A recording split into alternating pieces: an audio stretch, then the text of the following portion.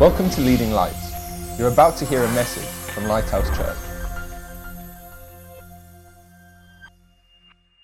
Hello again. We're talking about the kingdom of God, and we've said in the last message that it's a kingdom not of this world. Jesus, when he was being questioned by the Roman governor Pilate, Pilate said to him, "Are you a king?" And Jesus said, "My kingdom is not of this world. If it was, my servants would have been fighting for me." And we see a couple of other amazing clues. We saw last time that 1 Corinthians 15 verse 50 says, "Flesh and blood cannot inherit the kingdom of God." So what I want to do today is explain why the kingdom of God is a kingdom of faith. Or another way of saying it is that it's a kingdom that cannot be seen, but must be seen by faith. You see, we think of faith sometimes in wrong ways. We may have all sorts of ideas of what faith is. Some people think that faith is a passive thing that happens to them. They say, well, if I believe, I believe. If I don't believe, I don't believe. It's almost like it just happens to me, whether I have faith or not. But the Bible speaks of faith a bit like a sixth sense. And today I want to show you why it is a kingdom of faith, but also make it practical to say, how do you and I live out this kingdom of faith? Because we're living in a physical world.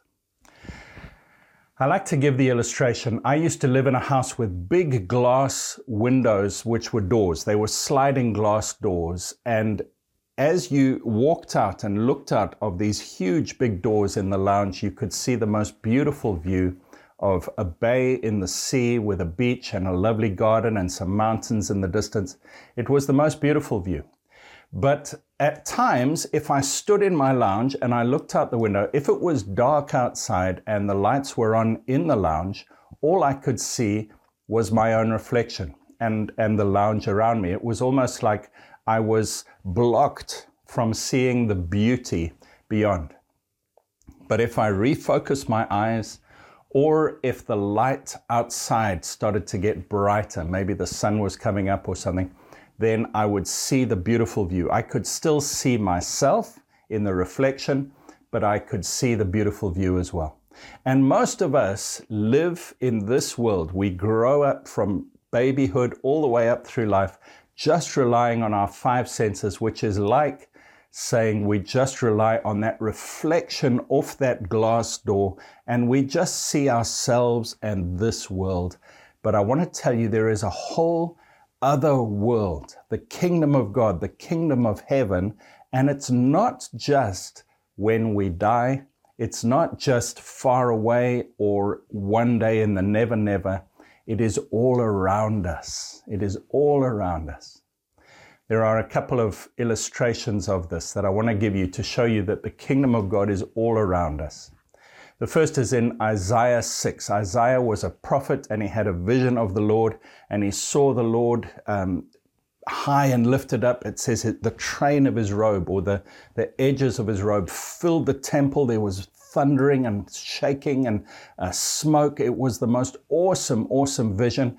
And there were angels flying around and they were singing, "Holy, holy, holy is the Lord God Almighty." And I can imagine Isaiah saying, yes, that's true. I can see him. He is holy. But then they said, the whole earth is full of his glory. The whole earth is full of his glory. You see, glory and heaven and this amazing kingdom to come is not just far away or in another place. The whole earth is full of it, but we just can't see it. And Isaiah had the veil pulled aside so that he could see. The whole earth is full of God's glory.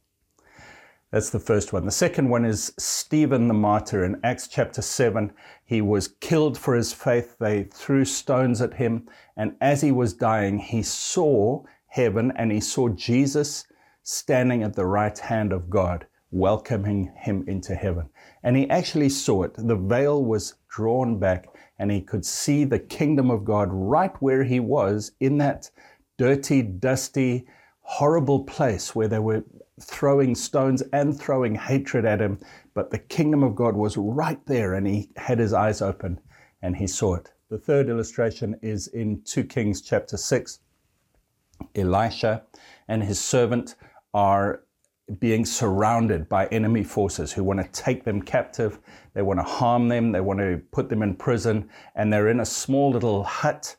And the servant is extremely nervous. He says, my Lord. He's crying out to Elisha for help. And he looks out the window and he sees there are just so many enemy forces arrayed around them with their spears and their horses and their chariots. And it's just fearful. And Elisha simply prays a prayer. He says, Lord, open his eyes. Now, for most of us, we would say, that's not the right prayer. Close your eyes, servant. Why do you want to open your eyes? Because the situation is so dire. We're stuck in a little house. There is no escape. We're surrounded. The enemies hate us. That's not going to change. The enemies are powerful and many. Why would he pray, Lord, open his eyes? The reason was he was saying, Lord, open his eyes to a whole other reality, something extra that his 5 senses can't see. And the servant looked again, and he still saw all the enemy soldiers outside. The situation hadn't changed. The circumstances were the same. But now he saw the armies of God surrounding the enemy forces. And the verse in the Bible says, those who are with us are more than those against us. Friend, it doesn't matter what situation you're in. It doesn't matter what circumstance. The whole earth is full of God's glory. God's angels outnumber the enemy angels at least by 2 to 1. And we are on the side of the King of the universe, and he is with us. And so there is this kingdom, but it is an invisible kingdom. It's not of this world. Flesh and blood cannot see it, enter it, sense it, and so we need faith. So I'm just going to go through a few verses about faith because it is foundational to your success and life as a Christian. For you to experience part of the kingdom of God here on earth before we get to heaven, for you to be successful in what God wants you to do, you will have to understand faith. And it is a fight.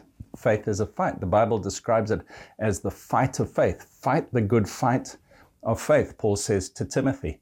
There is a bit of a fight involved. Why is there a fight involved? Surely if I become a Christian, God will just give me this faith. I'll be able to see these powerful forces of God that are on my side, and I won't have stress and I won't have to worry.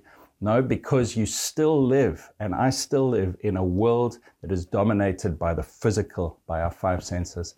And we have been trained through all of our lives to think in earthly terms and worldly terms. And so we have to have this wrestle where we're saying, I can still see the reflection in the glass doors. I can still see the enemies against me, but I choose to fix my eyes on what is invisible, this other realm.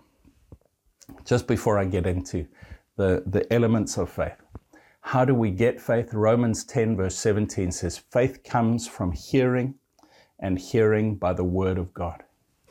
Now that is slightly confusing because we've just said that this other kingdom is not sensed by our 5 senses, and yet faith comes by hearing, which is one of my 5 senses. So God has made a way for us to use our ears or our eyes to read God's word. And as we read or we hear, it opens hope or expectation within us. We hope for something other. Hebrews 11 verse 1 says, faith is the substance of things hoped for and the evidence of things not seen. I read God's word. I see that he says, Isaiah saw the angels and the glory of God. And the angels said, the whole earth is full of the glory of God. And while my physical eyes still can't see that glory, something awakens within me. Faith, hope, expectation. And I get an evidence within me. It's almost like a substance within me that other world is real. And I still can't see it with my 5 senses. I can't sense it in any way physical, but I know it's there. And I choose to believe it's there. And I choose to live it out. Isn't that amazing? So, Let me read you a couple of elements of this faith. Romans 4, verse 19. This is talking about Abraham. And it says, not being weak in faith, he did not consider his own body already dead, since he was about 100 years old, and the deadness of Sarah's womb. He did not waver at the promise of God through unbelief, but was strengthened in faith, giving glory to God, and being fully convinced that what he had promised, he was also able to perform. So Abraham is known as the father of faith, the great example of faith for us. The Bible says he believed God and it was credited to him as righteousness. He was able to use the sixth sense to see things that were invisible. And here we see an insight into the battle of faith, the fight of faith that Abraham went through. It says, he was not weak in faith. He did not consider his own body already dead, since he was 100 years old, and the deadness of Sarah's womb. God had promised them that they would have children, but Abraham was 100, his wife was 90, they were old, and their bodies could not produce children anymore. And it says that he chose, even though he was faced with the symptoms and the reality of his body and its inability to produce children, he chose to believe God's promise. He said he was fully convinced that what God had promised, he was able to perform. He held on to God's promise, and the sixth sense overrode the other five. He was not weak in faith. He didn't consider. He made a choice every day. You know, your own body and your own five senses are so close to you that we can almost just think that we have to believe them. We've grown over the years of our lives to understand that what I can touch or what I can see is real. And so we think, well, it must be real. But what we have to understand is there is another reality beyond the glass doors. There is something extra. And Abraham was strong. It says he was strengthened in faith, giving glory to God. Every day he saw his body and he had the opportunity to doubt and to be despairing. But he said, no, I'm going to be strengthened in faith and I'm going to give glory to God. I'm going to say, thank you, God, that your promises are true, that you are greater than my body, that you can do what you said you would do, that you will give us children. Thank you, God. Thank you, God. Thank you, God. Giving glory to God. Another example of this, of walking by faith instead of by sight, because that's what Abraham did. Another example is Peter on the water. It wasn't quite as successful. In Matthew 14, verse 30, it says, when he saw that the wind was boisterous, he was afraid, and beginning to sink, he cried out, saying, Lord, save me. Immediately Jesus stretched out his hand and caught him and said to him, O you of little faith, why did you doubt? And we see that, again, it's the fight between faith and sight. You see, that's what Abraham had, the fight between faith and his five senses. Which one am I going to believe? Who am I going to give glory to? My body and my five senses, or God's promises? And Peter was the same. Jesus had come walking to him in the middle of the night. They were on a stormy sea. They didn't know Jesus was going to walk towards them. It was late at night. The waves and the wind were loud. And he saw something through the murky mist, and he said, Jesus, is that you? If it's you, tell me to come. Jesus just said one word, come. And Peter was walking on the word come. He was walking on the promise that Jesus had said he could. And so he started walking, but then he let his five senses override. He stopped focusing through the windows at the beautiful glory behind, and he started looking at his circumstances. So friend, my first challenge to you and to me, and it's going to be like this till the day we die, is how are you doing with the fight of faith against your five senses? Now, some people will say to me, Greg, you're just being crazy. You're denying reality. You're saying that that symptom or that reality is not true. And I'm not denying reality. I'm saying it exists. Your sickness, your lack, your conflict that you're having, your opposition, whatever the problem is in front of you exists. Just like Goliath existed in front of David, it exists. But my friend, there is a greater reality that also exists. And when we focus on that, it overcomes our present reality. So the first practical point for us in this kingdom of faith is to fight the good fight against our senses, to admit they exist, but then to say there is something greater. And the way we've got to do this is by studying God's word. You know, it's not going to be willpower or positive thinking that overcomes circumstances. We can't just say, I just want this not to be real. We've got to have a promise from God. Just as Peter walked on the word from Jesus to come, just as Abraham believed the promises of God, we've got to have God's word, and we see the reality. We see what God's word says is true, his promises to us, his desire and will, what he says he's done in the world around us. He describes the spiritual world, even though it's invisible to us, he describes it in his word. And when we fix our eyes on that, when we read God's word and we choose every day to give glory to God for what is true in the spiritual, we overcome the physical. The second is our thoughts and our emotions. 2 Corinthians 10 verse 5 says, the weapons of our warfare are not carnal, but mighty in God for pulling down strongholds. What is that talking about? It says that we have weapons, but they're not carnal. That means earthly. They're not fleshly. They're not of this world. They're not things we can touch and understand or think through with our own logic. The weapons of our warfare are not carnal, but they're mighty in God for pulling down strongholds. Now, this is talking about the kingdom, and it's talking about faith. Do you remember that verse in Ephesians chapter 6? It says, we do not wrestle against flesh and blood. Exactly the same principle as this verse says. The weapons of our warfare are not carnal. We do not wrestle against flesh and blood, but against spiritual forces, principalities, hierarchies. We wrestle against something that is unseen. And then in Ephesians 6, he says, put on the belt of truth. That's God's word. The shield of faith, with which you can extinguish all the fiery darts of the evil one. You know, the enemy is throwing fiery darts at Christians. Ephesians 6 proves it. It says we do wrestle against spiritual forces. Even if you're a Christian, the enemy is trying to wrestle against you, but the way he does it is he throws fiery darts. Colossians 2 verse 15 says Jesus disarmed the devil and his demons, so they can't physically attack you. They can't physically hurt you anymore, but all they can do is throw lies and accusations and fiery darts at you. Have you ever had this where you've just experienced God's goodness and his power and his glory, maybe a great worship session or something, and straight afterwards a temptation comes, or a doubt or a fear or an accusation that you're not really a good Christian or God doesn't really love you? That's a fiery dart, my friend. And you see, we think that our thoughts or our feelings are true because they're so much a part of us that when I have a thought or a feeling, we think it must be true. You remember that song by Wet, Wet, Wet? I feel it in my fingers, I feel it in my toes.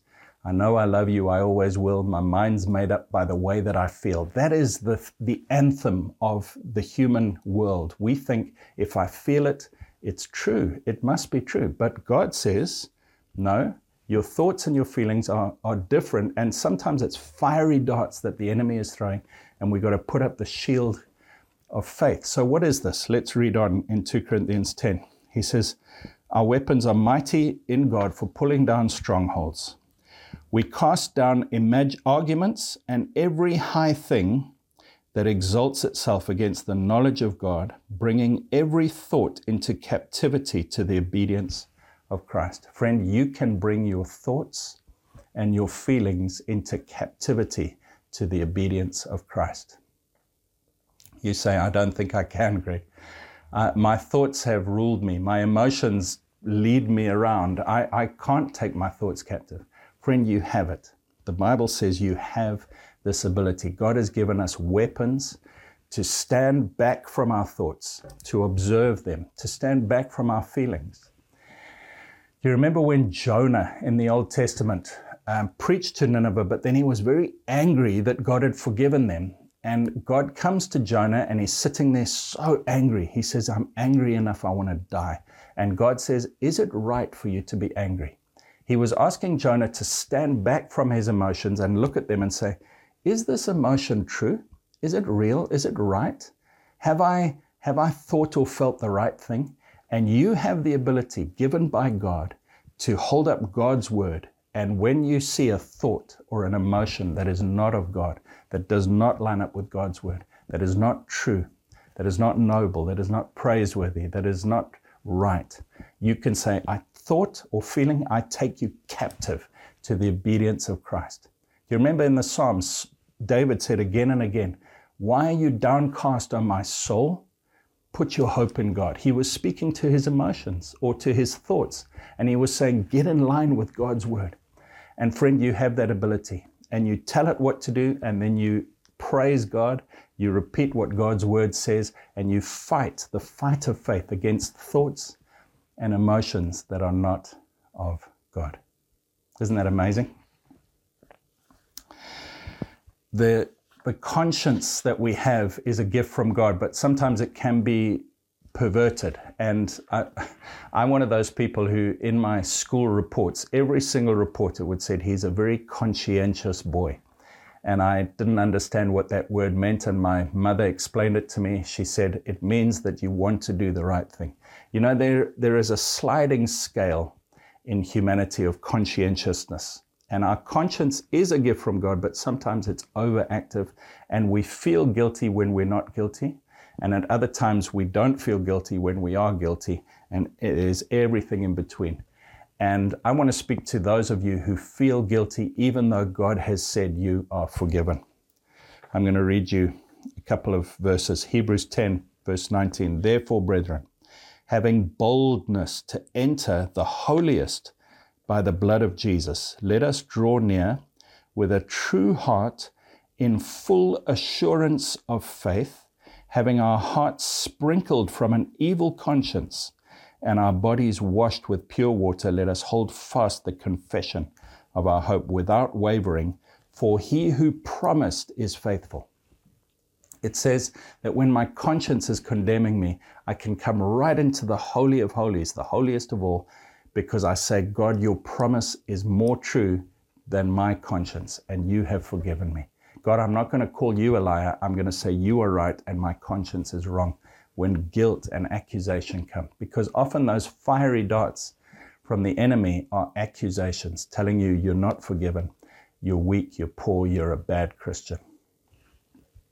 Just one more verse.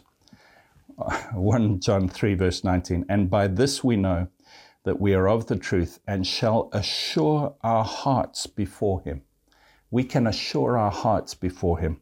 For if our heart condemns us, God is greater than our heart and knows all things. Beloved, if our heart does not condemn us, we have confidence before God. So the second part of this fight of faith, the first part is against our physical senses and what we see and feel. The second part is against our thoughts and our feelings and our guilt, when God has said, if you confess your sins, he is faithful and just to forgive you. Jesus' blood on the cross was enough to forgive you of any and every sin. We say, Lord, please forgive me. And he says, yes, you're forgiven by the blood of Jesus. Then we need to say, I trust God's promises and not what my conscience says or what these fiery darts are saying. And friend, there are so many emotions and feelings that you and I have on a daily basis.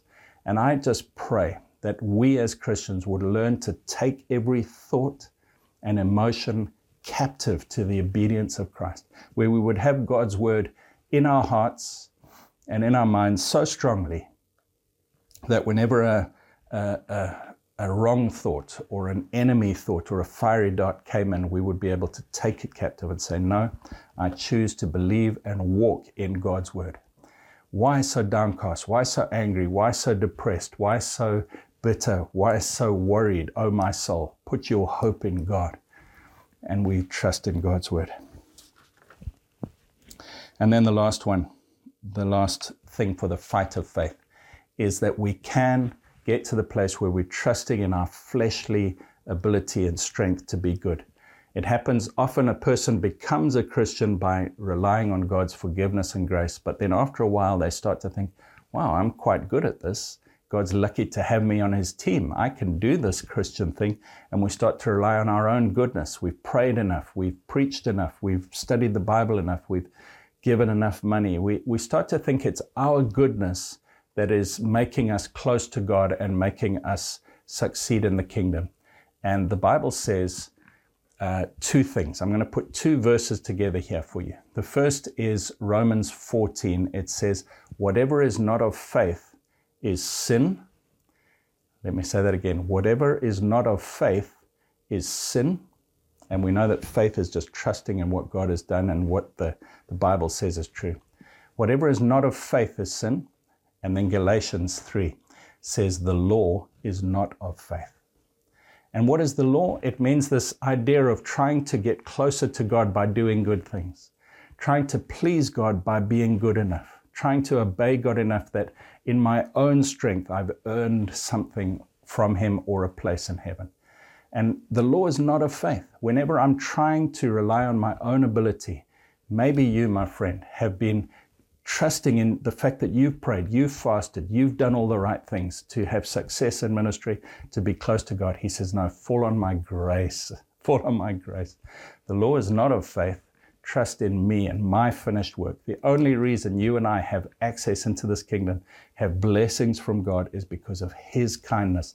It's not our goodness. We are good, but it's out of gratitude, not to earn something.